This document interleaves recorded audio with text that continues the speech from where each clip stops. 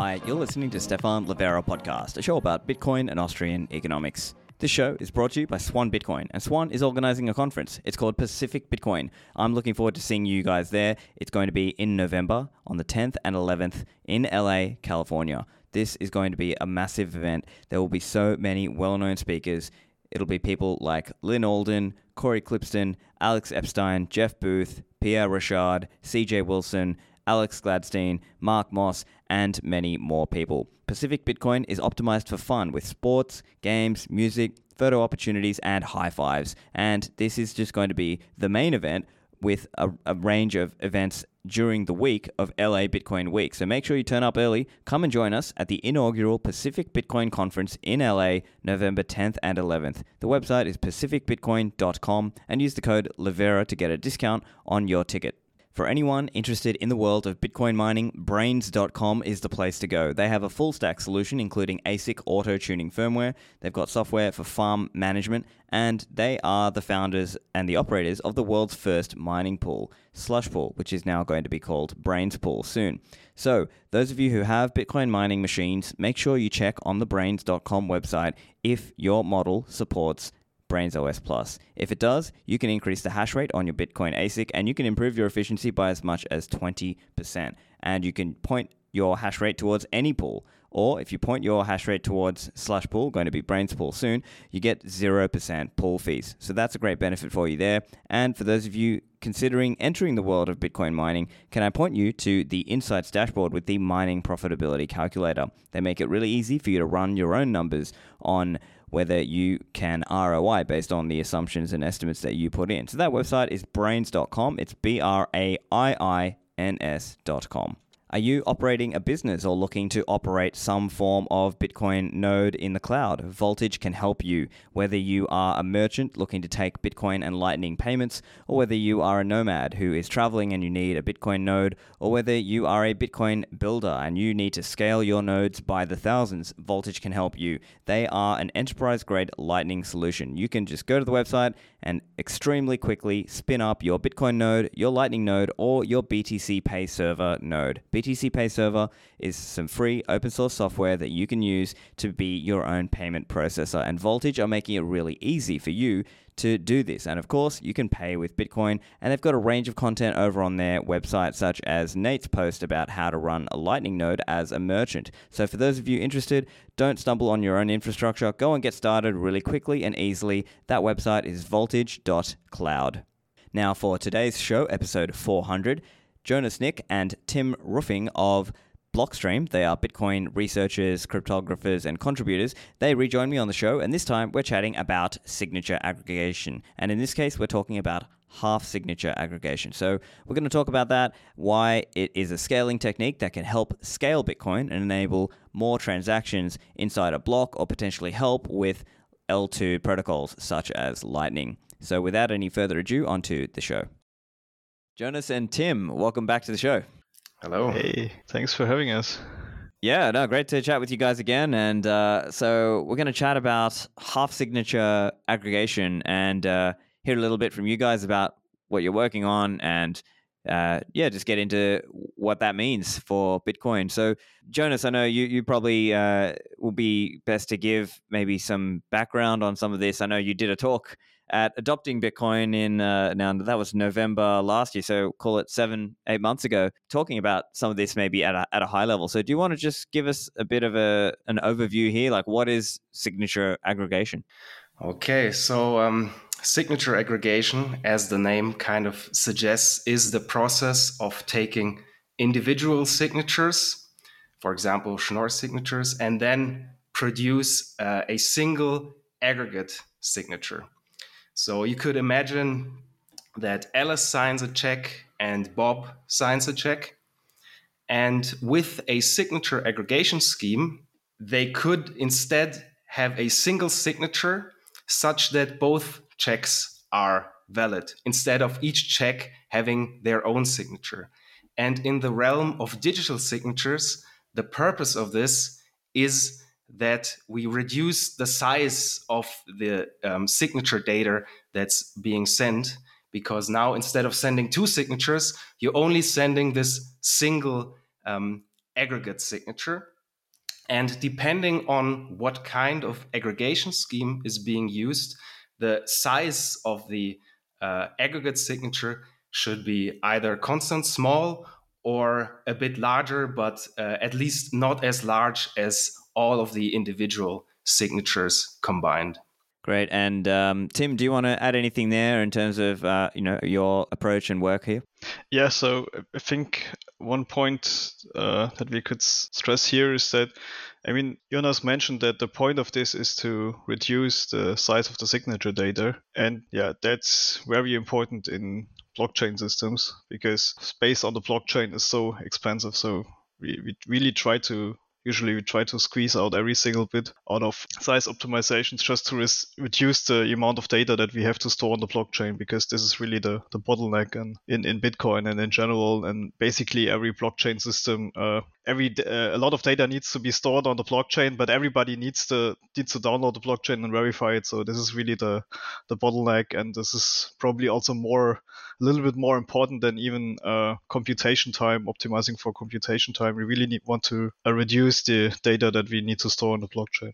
Yeah, perhaps another point worth mentioning here is that now often people are confused. How does signature aggregation relate to our work on multi-signatures and threshold signatures and music, etc.? So what's exactly is the difference? And the main difference is that the messages being signed in signature aggregation are different, whereas the messages being signed in a multi-signature scheme are not different. So there's only a single message. So back to our example, if Alice and Bob would sign the same check for whatever reason, multi-sig check, then they could produce a single multi-signature instead of having individual signatures. And this single multi-signature would be smaller than the individual signatures.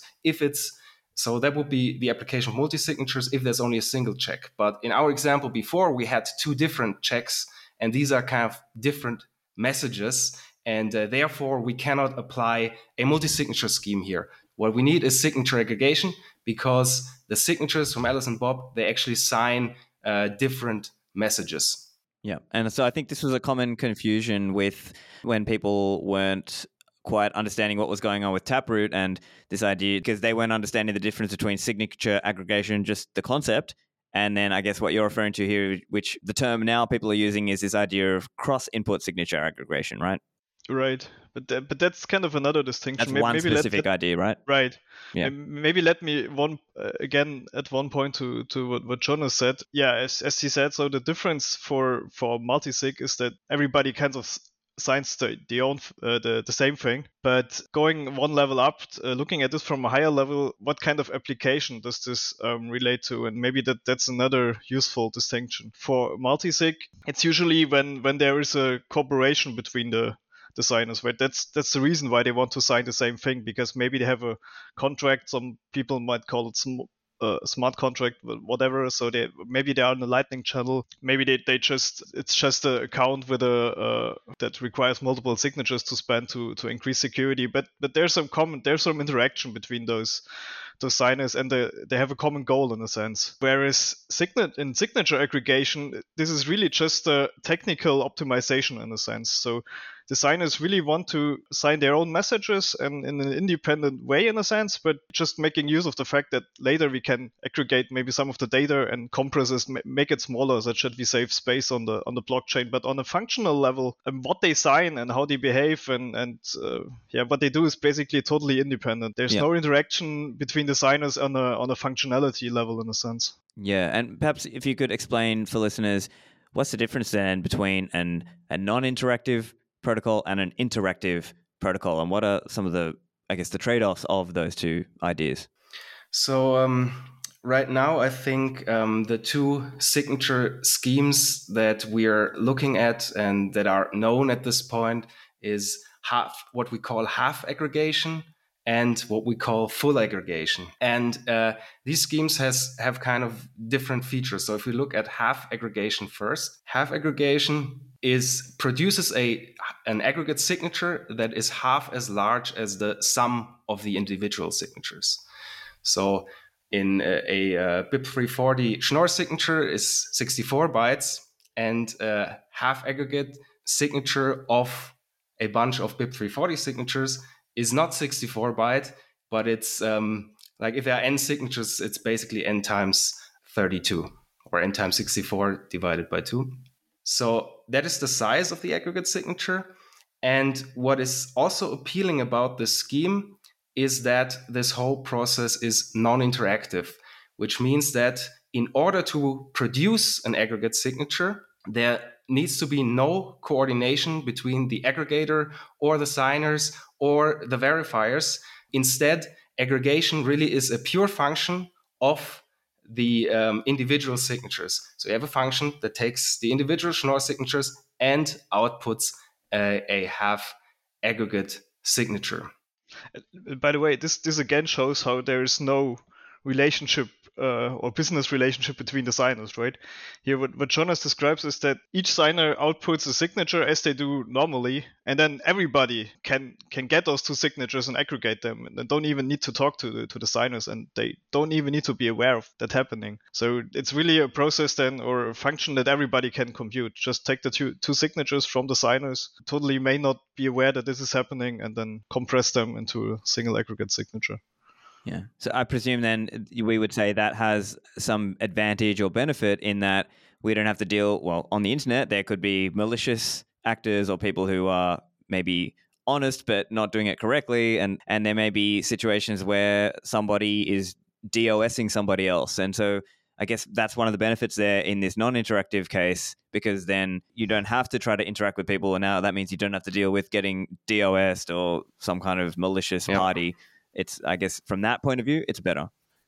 It's going a step back, it's just simpler on every level, I would say, because it's just a single operation that you can run on your own machine without. Of course, you need to receive the signatures from somewhere, right? So, but when we say it's non-interactive, we mean the other parties don't need to be online at the same time. The signers are already gone. You get the signatures from somewhere, and then you can just run this process. And because you don't need to talk to other people and have a network connection to other people, this makes things so much easier on every level of engineering, also security. What you mentioned, if you don't have a network connection, nobody can run a DOS attack on that network connection, for example, right? But yeah, it's really just from an engineering point of view so much easier. Another point is when you have connections, in particular to multiple people. Usually, you need some kind of meeting point. I mean, for example, imagine a group chat. You need some server where that chat takes place, right? Because we all need to be connected to the same central point in a sense. We could also have peer-to-peer connections to each other, but it's even more complicated. So we usually want to have some kind of untrusted point in the middle that we all connect to, just to simplify establishing the connections. And then we need to agree on a point where to meet, in a sense. And if you don't need that interaction in the first place, we also get rid of that problem. We don't need a place where we can meet. So could you also now spell out the difference for us with half aggregation and what we're calling full aggregation? Yeah, sorry. So let's go ahead. Now I talked a lot about non-interactivity, but let's talk about the interactive thing. Yeah. Okay. So the interactive thing is full aggregation, and we call this full aggregation because the output of this aggregation scheme is actually a signature that is as large as a BIP340 Schnorr signature, so 64 byte, independent of how many signers there are, how many messages there are. So that sounds quite attractive compared to half aggregation, but it has trade-offs. And the exact kind of trade-offs are not really known. We're speculating at this point because this is still an active area of research. But I think so far, this scheme seems to be, in terms of interactivity and like number of rounds and things like that, it seems to be very similar to Music 2. And this means so that, for example, it requires 2 rounds to produce a signature. So I think we were here almost 2 years ago and talked about music2 and all the different aspects of that and what it means to have multiple rounds. And for full aggregation, at least as far as we know, we would have similar properties. So there's like a 3-round scheme, which would be full aggregation 1. And then we could use the similar techniques as we used in music2 to get rid of 1 round, and we only have 2 rounds. But we also have this problem that we discussed earlier, that, for example, the signers need to be online. They need to keep their secret keys somehow. They need to maintain state securely. That shouldn't be able to be subject to a replay attack or even modification by an attacker. So from an engineering perspective, it's quite a bit more complicated, but what we get in the end is then a much smaller signature than if we would apply half aggregation. And maybe if you say rounds, that it has 2 rounds, what we really mean here is 2 rounds of interaction, right? We talked about the interaction. So 1 round of interaction basically is every of the signers sending a message to everybody else, and then they kind of process the message, and then they need to send another message to everybody. So this is the second round. So when you say round, we really mean and that would significantly complicate communication things. round or round of interaction. Yeah. And so let's try to talk about some of the practical ideas of how this would work, because as I've seen in some of your blog posts and some of your videos, I was looking, it seems that there's 2 main ideas. One is this idea of block-wide signature aggregation, and then the other one is the L2 gossip protocols. Like, so for example, in the Lightning Network, the nodes gossip around some information to each other. So could we just talk a little bit about some of those applications, maybe starting with this idea of the block-wide signature aggregation, and let's try to put that into context for listeners who are thinking, oh, what does that mean for me? So could you just explain a little bit about those applications? Maybe I can try the block-wide aggregation, and Jonas can can talk about Lightning because he knows better. So far we just basically explained what the basic primitive is, right? What signature aggregation on a technical level can do, but not what we we haven't talked about the applications. How can we make use of that in our real protocols? And one kind of maybe the most obvious thing is that something I already hinted at is we could save space on the blockchain. And the idea is that for half aggregation, because it's really a non-interactive process and everybody could do it, the idea is that when you sign a transaction, you will still broadcast it to the peer-to-peer network, so it would be flooded around in the network and gossiped among all nodes. And at some point, the signer will miner, of course, will learn all of these transactions and wants to put them in a block. And now we could assign the miner the task to aggregate those signatures before putting them into a block. So the miner would collect all of the signatures he would want to put in a block. And the miner would also be incentivized to aggregate them, because this means they need less space in the block, so he can fit more transactions in the block, which means more transaction fees for the miner. So the miner could be given the opportunity, or maybe even could be required to aggregate the signatures, depending on how we would implement this. And so this would just mean that in the block, all Schnorr signatures, because we can't do this for ECDSA, but just for Schnorr signatures, all Schnorr signatures in the block would be half aggregated, and this saves a lot of space in the block, so we can just fit in more transactions in the block. And what I just explained is just the basic idea, and this has a bunch of open questions in terms of how would we engineer that. Would this maybe disable certain features that we also want to have, and so on. But this is basically the simple idea. So miners would take all the transactions, instead of putting them in the block just as they are, aggregate them before adding them to the block. Yeah, and just for listeners who are thinking, okay, so the idea would be all the people in Bitcoin are transacting, and 2,000 transactions in the block, or maybe 3,000, something in that range. And then miners, before they put that block out and that block is confirmed, they're taking all the signatures, and then they're doing this, mathematical cryptographic operation to do the half aggregation, as we said, in a non-interactive way. Because if I'm the miner, I can't contact every person who transacted. I'm just doing my non-interactive protocol to half aggregate in this example. And that is giving us, is that giving us kind of like a 15%, like 20% saving? Like, do you know, like if you were just kind of giving a ballpark, like on the assumption that everybody in that block is doing, if we were doing half aggregation, what kind of numbers, what kind of saving are we talking about here? Well, Jonas has a nice table. I think you can answer this. I think we need to distinguish then between two things. One thing is the size in terms of bytes that your transaction takes in a block, and also the weight of the transaction, which is this concept that was introduced by segregated witness. The weight is different in terms compared to bytes because the signature, the witness data of a transaction has less weight than all the other parts of the transaction, which means that the signature is already discounted in terms of how much you need to pay for it, because the transaction fees depend on the weight and not the actual bytes that a transaction takes in the block. So if we look how much this could save in terms of bytes for an average transaction, it's, I think, on the order of like 20%. And in terms of weight, it's more on the order of 10%. So you might pay 10% less if your transaction is able to be half aggregated for an average transaction. For some other transactions, you may have different numbers here. Yeah, right. And so I'm curious then, if, as an example, a transaction has many inputs, then is the saving bigger in that case? Or it doesn't matter? If it has many inputs, the saving is bigger, right?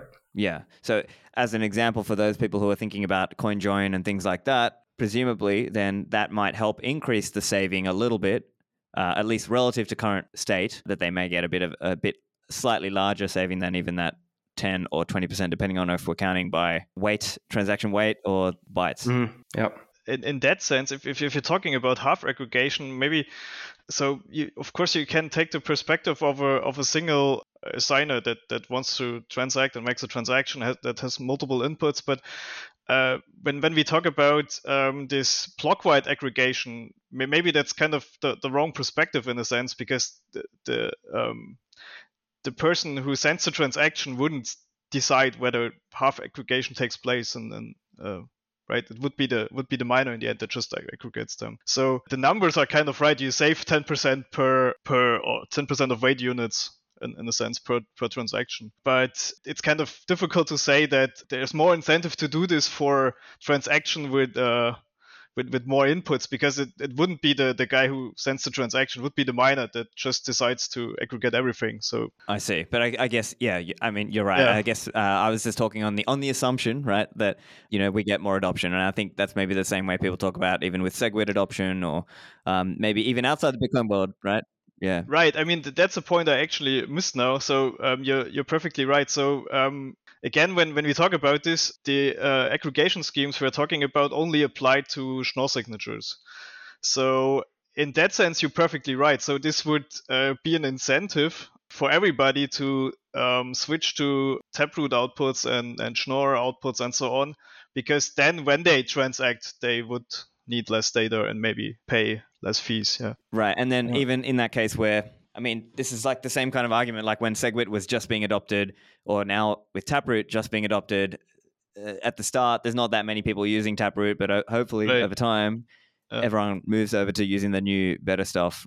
But I mean, that's hypothetical, right? And then even in that world, so as like hypothetically, if we're talking let's say we're doing half aggregation signatures and we're talking about block-wide miners, it also would be a question of how many people would use the Taproot and use the half aggregation and the miners in this case, because maybe there would be some people who are just operating on the old ECDSA, just using legacy or just SegWit without Taproot transactions, right? Right. Yeah.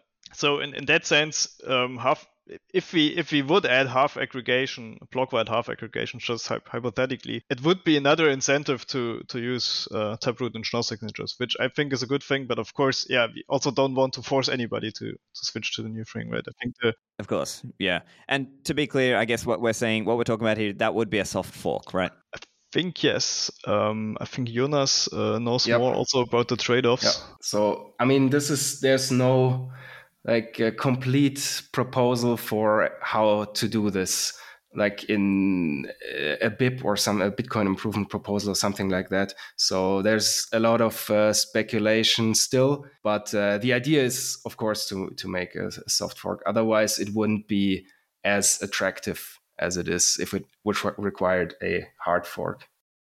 Back to the show in a moment. Have you taken your Bitcoin off the exchange or custodians? Unchained Capital can help you with this, even if you've never held your Bitcoin private keys before. And the cool thing with Unchained is they can help you remove single points of failure. And they really take it seriously. They use multi-signature, meaning you don't have to trust any one piece with the entire security setup. So with Unchained, you can use the concierge onboarding program. They'll ship you the hardware. They'll do a video call with you to teach you how to do this and walk you through the process of withdrawing your coins into an address to which you control the private keys. And they've also got some ongoing support, and you will find that this is a really smooth experience. So if you've got a serious amount of coin on a custodian, don't delay. Go to unchained.com/concierge and use the code Livera for a discount. CoinKite.com are my favorite in the world of Bitcoin hardware security. So if you need some Bitcoin security devices like the Coldcard, or some of the lower cost devices like the Tap Signer, or even the OpenDime, you can get all of this over at CoinKite.com. This is a great place to go for all kinds of gear, whether you are looking for metal seed backup products like the seed plate, and you can get the hole punch to punch in the 24 seed words and obviously keep that in the mountain or somewhere safe. Don't forget to back up your coins and use a metal seed backup. So over at CoinKite, you can get a range of products there: the Coldcard, the OpenDime, the metal seed backups, or even the block clock. So go to CoinKite.com and use the code Livera to get your gear. And now back to the show with Jonas and Tim. Yeah, and I think you've mentioned as well that there is one downside potentially around, did you say it was around adapter signatures, and potentially that might be being used for things like submarine swaps, or this kind of, maybe even today with people trying to do Lightning in the atomic off and off chain swapping, would that be potentially impacted in this case? Right, so there is a relation to adapter signatures. So adapter signatures is another cryptographic technique that is kind of very interesting to use in Bitcoin. That's now possible with Schnorr signatures. It was also possible with ECDSA signatures. Some people use this, and it's really it's saves space again, and increases privacy for some particular kinds of contracts. For example, you mentioned submarine swaps. So typically it's applicable to all kinds of swaps, because it's the basic pattern is that one party makes a transaction, and then the party is forced to reveal some data, and this kind of data enables another party to do a transaction. This really looks like a swap. So if I take the money from you, then I have to reveal the data that allows you to take the money from me, and then we get a swap. So this is the very high level idea of adapter signatures. And now I mentioned that adapter signatures have this aspect of revealing data. So when I do a transaction, I need to reveal a particular piece of data, and I reveal that piece of data in the signature. And now this is exactly the point where it gets complicated with half aggregation, because now if we take that signature and half aggregate it with a lot of other signatures, we might destroy that particular piece of information that the counterparty needs to complete the swap. I see. So our current thinking is that maybe it can still be done if we restrict half aggregation to only taproot outputs, so really the top level. What key spans, right? Some people might know what this is. Some people may not. But in the end, the idea is just that you restrict it. You can't half aggregate every signature on the blockchain, but only some signatures on the blockchain. And then if you really need to rely on this adapter signature idea, you could make sure that your signature can't be aggregated. And this would usually solve the problem. At least this is what we hope, but we need to look into this, or there's more research necessary.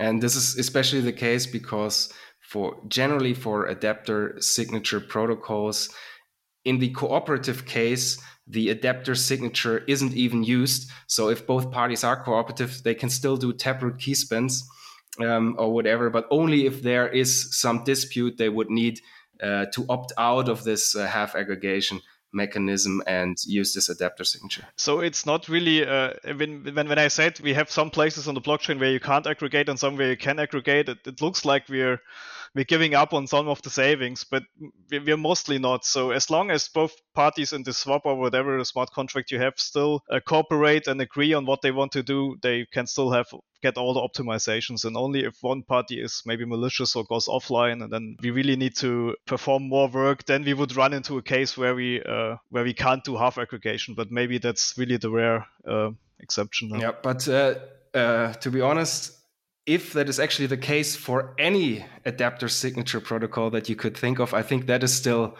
an open question. Right, yeah.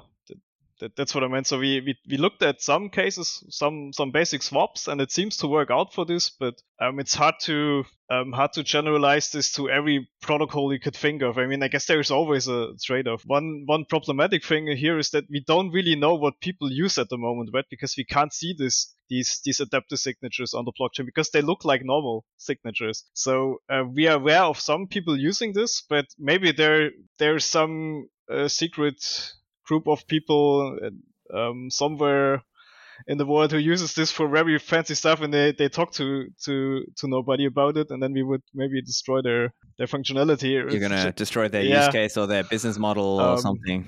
Yeah, interesting. Yeah, right. I guess we should at least talk about what are the key benefits. So in your view, what do you see as the key benefits of using half aggregation? What's the main benefit? Yeah, I mean, the main benefit is really you save space, and saving space on the blockchain means you can fit more transactions in a block, and this gives you layer 1 scalability. It's not much, but as always, we improve a little bit on layer 1. It's not much, but it's the lowest layer that we should really try to. I think we should squeeze out every bit out of layer 1. Anything to add from your point of view, Jonas, or you basically agree there? I fully agree there. Yeah. Okay. So yeah, I think it seems, like you're saying, it mostly helps around scalability. It might potentially help a little bit around privacy. Maybe it's that's also a bit of an open question as well, depending on how things happen. And we should also talk a little bit about the other application that we mentioned as well, the L2 Gossip protocol. So Jonas, do you want to tell us how half aggregation could help there? Yeah, so generally, in terms of application in the Bitcoin space, you can make a distinction between applications that affect the consensus layer. We talked about block-wide aggregation, but there are other things, cross-input aggregation that only affect transaction, or just aggregation within a script opcode, whatever. But there's also applications outside of the consensus layer that affect, let's say, layer 2s. And one example of this is the Lightning Gossip Network. And in the Lightning Gossip Network, to be a participant, you need to open a channel. And if it's a public channel, then you send out a channel announcement message. And this channel announcement contains signatures. And right now, these are ECDSA signatures, whatever, but it could be upgraded to be Schnorr signatures. And then in this network that generally gossips these channel announcements around, there could be nodes that collect channel announcements and their signatures, of course, and then put them in a batch, compress the signatures using half aggregation, and send out the batch to the next party. Because right now what happens will be you receive a bunch of channel announcements, and then you just send them out. With this, if we would be able to apply half aggregation there, then nodes in the network could just take channel announcement messages, compress the signatures, and then be able to send out a batch that is smaller than the individual channel announcements. And channel announcements are, compared to the other data that is sent around, quite large, and signature data within the channel announcements are pretty large as well. So you could get, I think, relatively significant savings here by applying these techniques. But to be honest, I don't know how much this would affect user experience, but it would certainly affect the efficiency of this network. And here again, we're making use of the fact that half aggregation is non-interactive. So the nodes on the network can just do the aggregation without needing any cooperation from anyone else. Interesting. And so hypothetically, if people in Lightning are already used to interactivity, is that like something that maybe means maybe even full aggregation is like a better or even more saving in that case? Okay, that's an interesting question, but I think in terms of engineering complexity, that would be pretty hard because now if you have multiple nodes that want to open a channel, they somehow need to cooperate to create these channels and then create a single signature for all their channel announcement messages. I mean, it's not impossible, but then you need to wait for your channel announcements before other people are there that want to sign a message with you. So I think it's possible, but not sure if that is applicable in this case.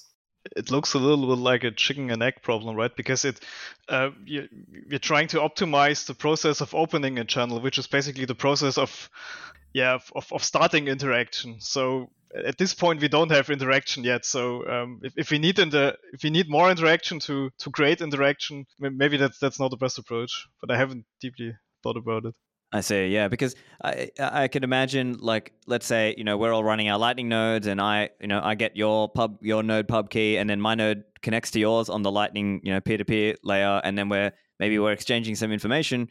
Maybe that is an example where, I don't know, people are talking about ideas like batch channel opening as well in Lightning. So that might be kind of an interesting idea. Like, let's say I want to open a channel with both you, Jonas, and with you, Tim, and maybe even another 2 or 3 people, and my node talks to all of your nodes, and we sort of collectively or collaboratively make this batch open. Maybe that's kind of an idea to get a big saving by one transaction opening 5 channels in an interactive way. So maybe that's kind of like a future direction that Lightning Network may go. And that's just one example, right? We're just talking about Lightning. Maybe other protocols may find applications and uses there also. Yep, exactly. So if you already do batch opens, then you already require some kind of cooperation between the nodes. So in that case, I think something like full aggregation at least seems like an area to explore. Yeah. And so just to talk about the difference then in cost saving between half aggregation and full aggregation. So if you could just spell out for us like just how much that cost saving is, because it sounds to me like from what you're saying, like if you were talking 64N versus like, does that mean everything down is just one signature for the whole, like no matter how many, people? Yeah, correct. No matter how many people, that's correct. But of course, you cannot do full aggregation for a whole block, or at least it would change Bitcoin in quite a significant way, because then all the signers that spend coins or UTXO in a block need to cooperate to create this single block-wide full aggregated signature. And that seems to change the model of how Bitcoin quite a bit. Therefore, this full aggregation scheme is mostly proposed to do cross-input aggregation within a transaction, because users who create a transaction are either just a single entity that perhaps controls multiple wallets or whatever, or they're doing a coin join with other parties. But in either case, there's already interactivity to create a transaction, because you first need to agree on the transaction, then you need to sign the transaction. So you could also add this process of full aggregation to this. And then you would only have a 64-byte, in the best case, a 64-byte signature for a whole transaction. Now, for a typical transaction, not a coin join transaction, how much does this save? This saves a bit more than half aggregation. So in terms of bytes, this would save 25%. And in terms of weight units, since it's only about a single transaction, it saves 10%. Interesting. And so just to clarify one idea, could we someday live in, like, imagine further, like there's been further research and we have established protocols and ideas around how half aggregation works and how full aggregation works. Could we actually live in a world where, hypothetically, there might be a Bitcoin block and it's just got a combination. It's got like some old school ECDSA stuff. It's got some stuff that's half aggregated and some transactions that are full aggregated. Is that theoretically possible? Yeah, I think this would be possible. It still would require even more research, I think, because so far we are, for example, for half aggregation, we are sure that we can do it with real Schnorr signatures. You can take ordinary Schnorr signatures and half aggregate them. I think we so far, correct me if I'm wrong, Jonas, we haven't looked at taking Schnorr signatures together with fully aggregated signatures and then again half aggregating them. This what you just mentioned. But if you ask me, this should be possible. Of course, this requires research, but I don't see a fundamental reason why this shouldn't be possible. And the world you imagine here, I think this is really attractive, because then you could say whenever you for what Jonas mentioned, whenever there's already cooperation between designers, because there is a transaction with multiple inputs. So we talked about cross input signature aggregation, right? So what does it actually mean? So we have a transaction with multiple inputs, and the multiple inputs just maybe come from the same signer. This is very simple, because then in the end there's no real interaction at all, right? Because it's easy for the signer to talk to themselves in a sense, or they are indeed different entities that control the different inputs, but they already have some way of doing cooperation, right? Because they anyway want to do this single transaction with multiple inputs. Maybe that's a coin join, maybe it's another smart contract, a Lightning channel, something like this. So if we already have this need for cooperation and this need for interaction, then we could just use full aggregation. And this would save on a transaction level. And then for all other cases where we don't have this interaction, the miner could do the rest of the aggregation using half aggregation, and save even more there. Yeah, that's really fascinating, because when we're talking and thinking about how it might look if more and more people were to want to use Bitcoin non-custodially, which obviously is the more self-sovereign form, part of that is like, how does everyone have their own Lightning channel? Because right now we know the number today, right now, in terms of how many UTXOs exist, is something around 84 million. So we know that's kind of like an upper bound of how many people are actually self-custodying. Now, yes, there's certain caveats. Of course, we know one Coinbase UTXO probably has like millions of users behind it or whatever, or there may be cases like that.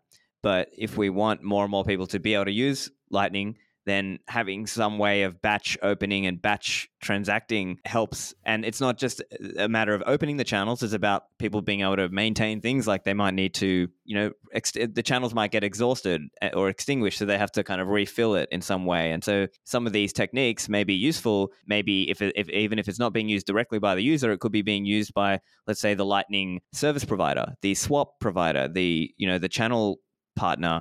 There may be people doing these aggregations to save some space and get more efficiency. Exactly. And especially in a high fee environment, I think there would be quite a lot of pressure from users of wallets to implement these things, because if you have the choice between a wallet that is 10% cheaper than another wallet, I think that speaks for the wallet where you get the 10% savings quite a bit.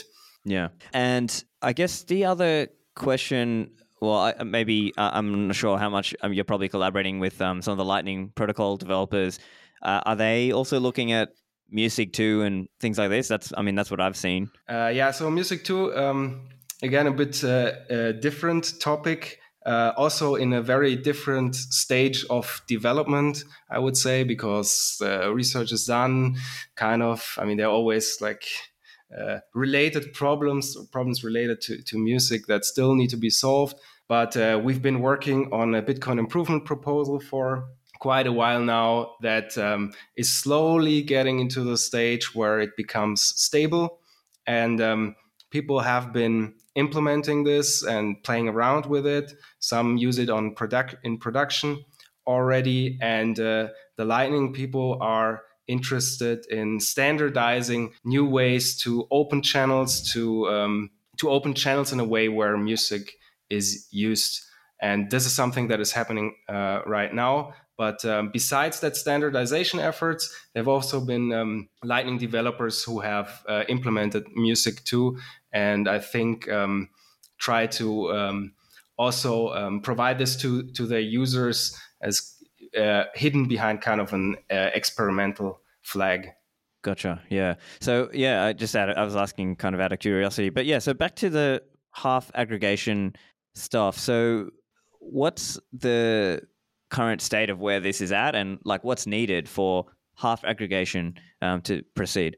So I think at the moment we are pretty early in this. So it's basically done from a research point of view, and So there's a paper, not by us, but by great people who proved that to be secure in a mathematical sense. So we're pretty convinced that this is a thing we could safely do. Just to be clear, Tim's talking about half aggregation right now. Right, about half aggregation. Yeah, for full aggregation, we as Jonas said, we still need more research work even. For half aggregation, now Jonas authored a Bitcoin improvement proposal draft that contains the basic scheme, the basic algorithm for people to look at.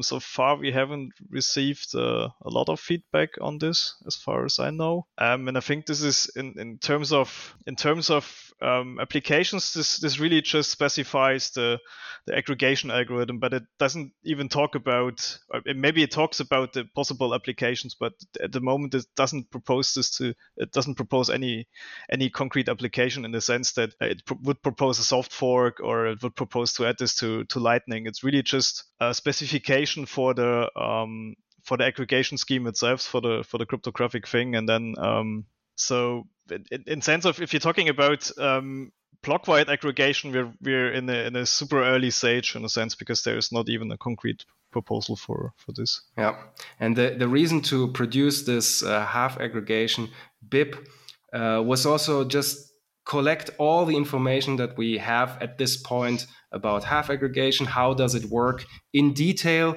so people can play around with it, and also as a starting point for discussion how to actually do block-wide aggregation. Because if you don't have the cryptographic scheme standardized or specified, it's really hard to actually have a common understanding of what you're actually talking about.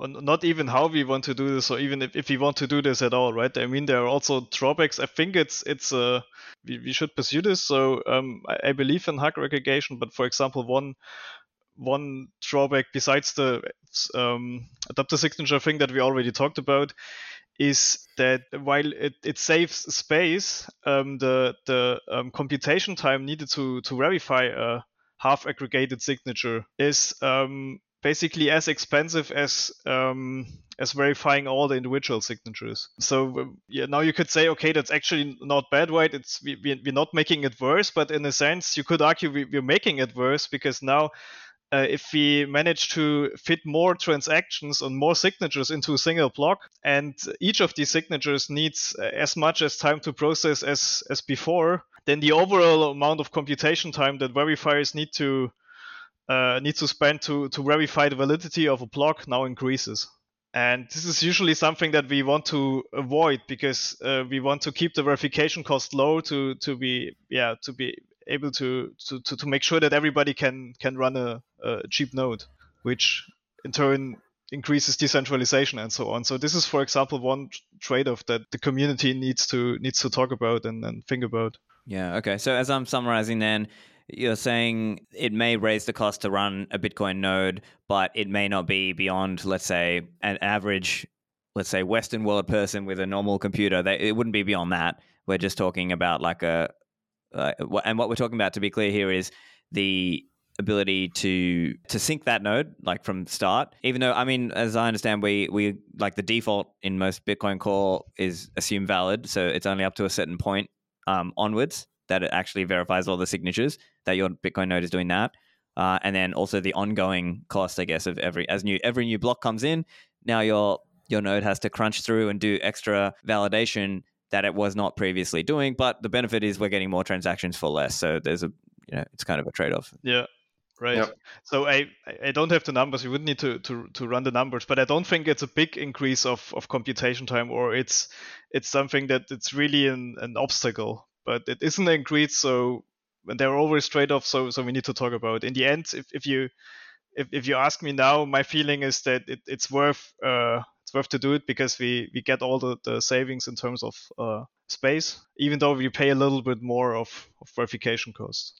Yeah, and then I think it's that other one around exploring what's the cost around adapter signature use cases, and if there's the secret adapter signature use case out there that we don't know about, and that person or group of people losing their use case somehow.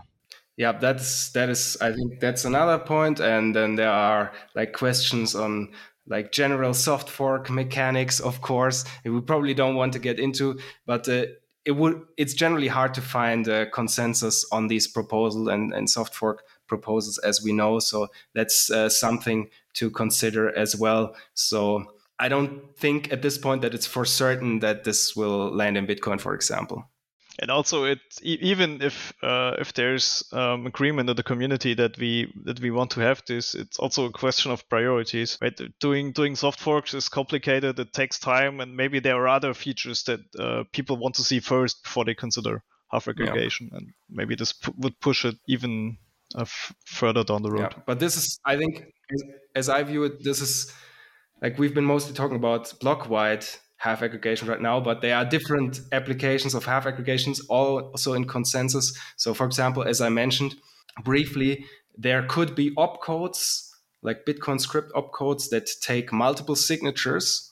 And here you could also apply half aggregation, and now just within that single opcode. And this would reduce the complexity and how to think about it quite a bit, because now you only have to think about the single execution of this opcode. So for example, one opcode that was proposed is called op evict, and it's used, I don't know much about it, but it's used in payment pools to, I think, throw out users if they misbehave or something like that. And here you would actually have multiple signatures, so you could aggregate them and just save space by doing that. Of course, the savings won't be as great as with block-wide aggregation, but there are some savings to be had in a much more constrained environment.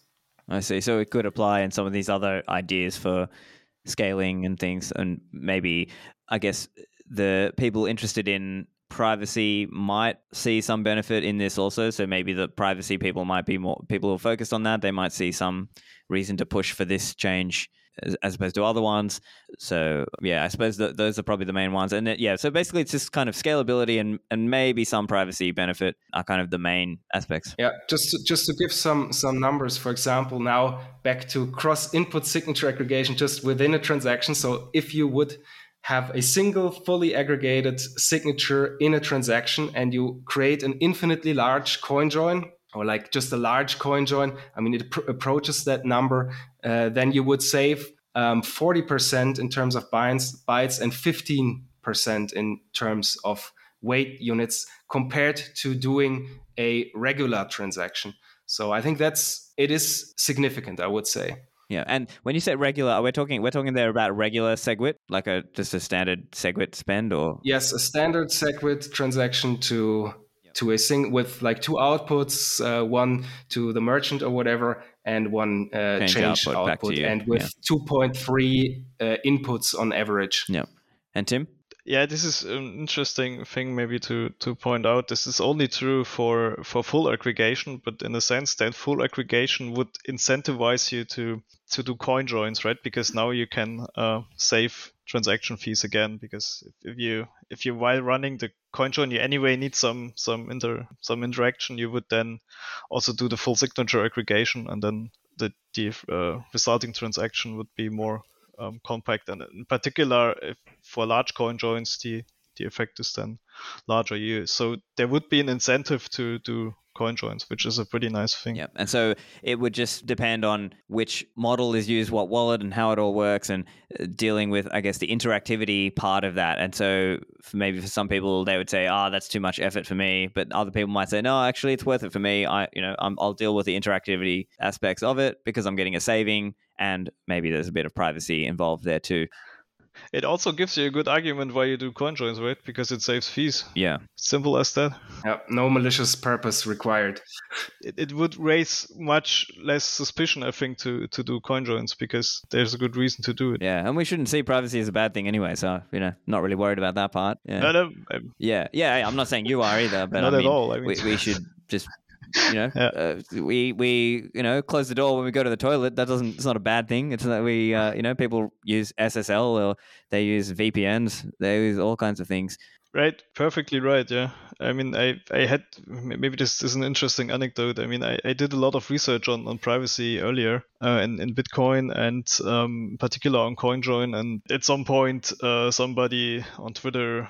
I mean, I don't want to go into political debate now, but I claimed on Twitter that I think taxes are a good idea. I mean, we can talk about this, but this is not the point here.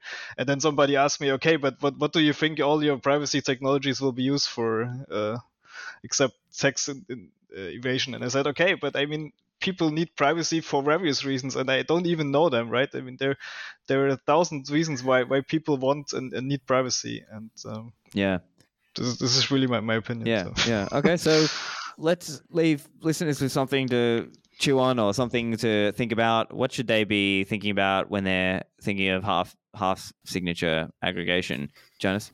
The more technical listeners could think about adapter signatures that are probably going to be broken by half aggregation or something like that.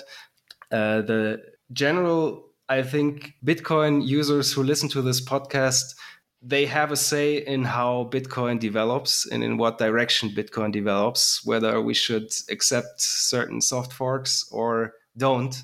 So people should try to stay informed of what is happening in this space and try to compare the different trade-offs, at least up to a certain level of detail, at least.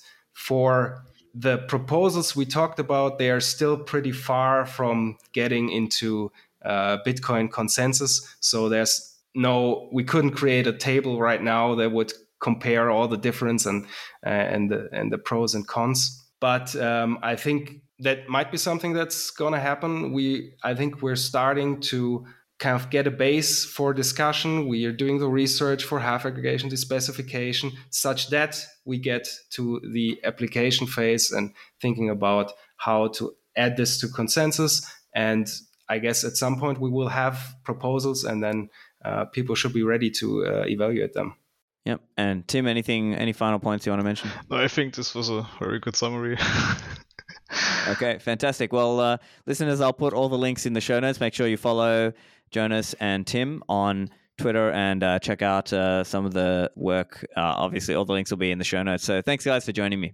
Cool. Thanks. Bye. Thank you. Yeah, thanks for having us.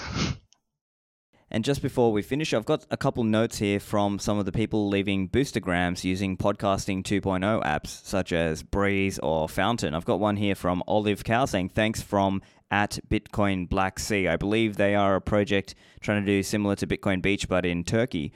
So thanks for the boostergram there. I've got a boostergram from Michael Matulev with the heart on the Ansel Lindner episode. I've also got a boostergram there from Philippe, good episode on the Alan Farrington. I've also got a boostergram here from George X. Mackay, best Bitcoin convo in a good while. I'm definitely going to be reconceptualizing my analogies and talking points on the Beauty On episode. So for those of you interested, you can check out the Podcasting 2.0 apps. It's a great way to do things in a lightning native way. So thanks again for sending those Bitcoin boostergrams, and I will try and read out some of the cool shout outs there. So thanks again for the support, everyone. And if you want to support the show, make sure to leave a review on iTunes and share the show out there on social media with your family and friends. And finally, get the show notes at stefanlivera.com/400. See you in the Citadels.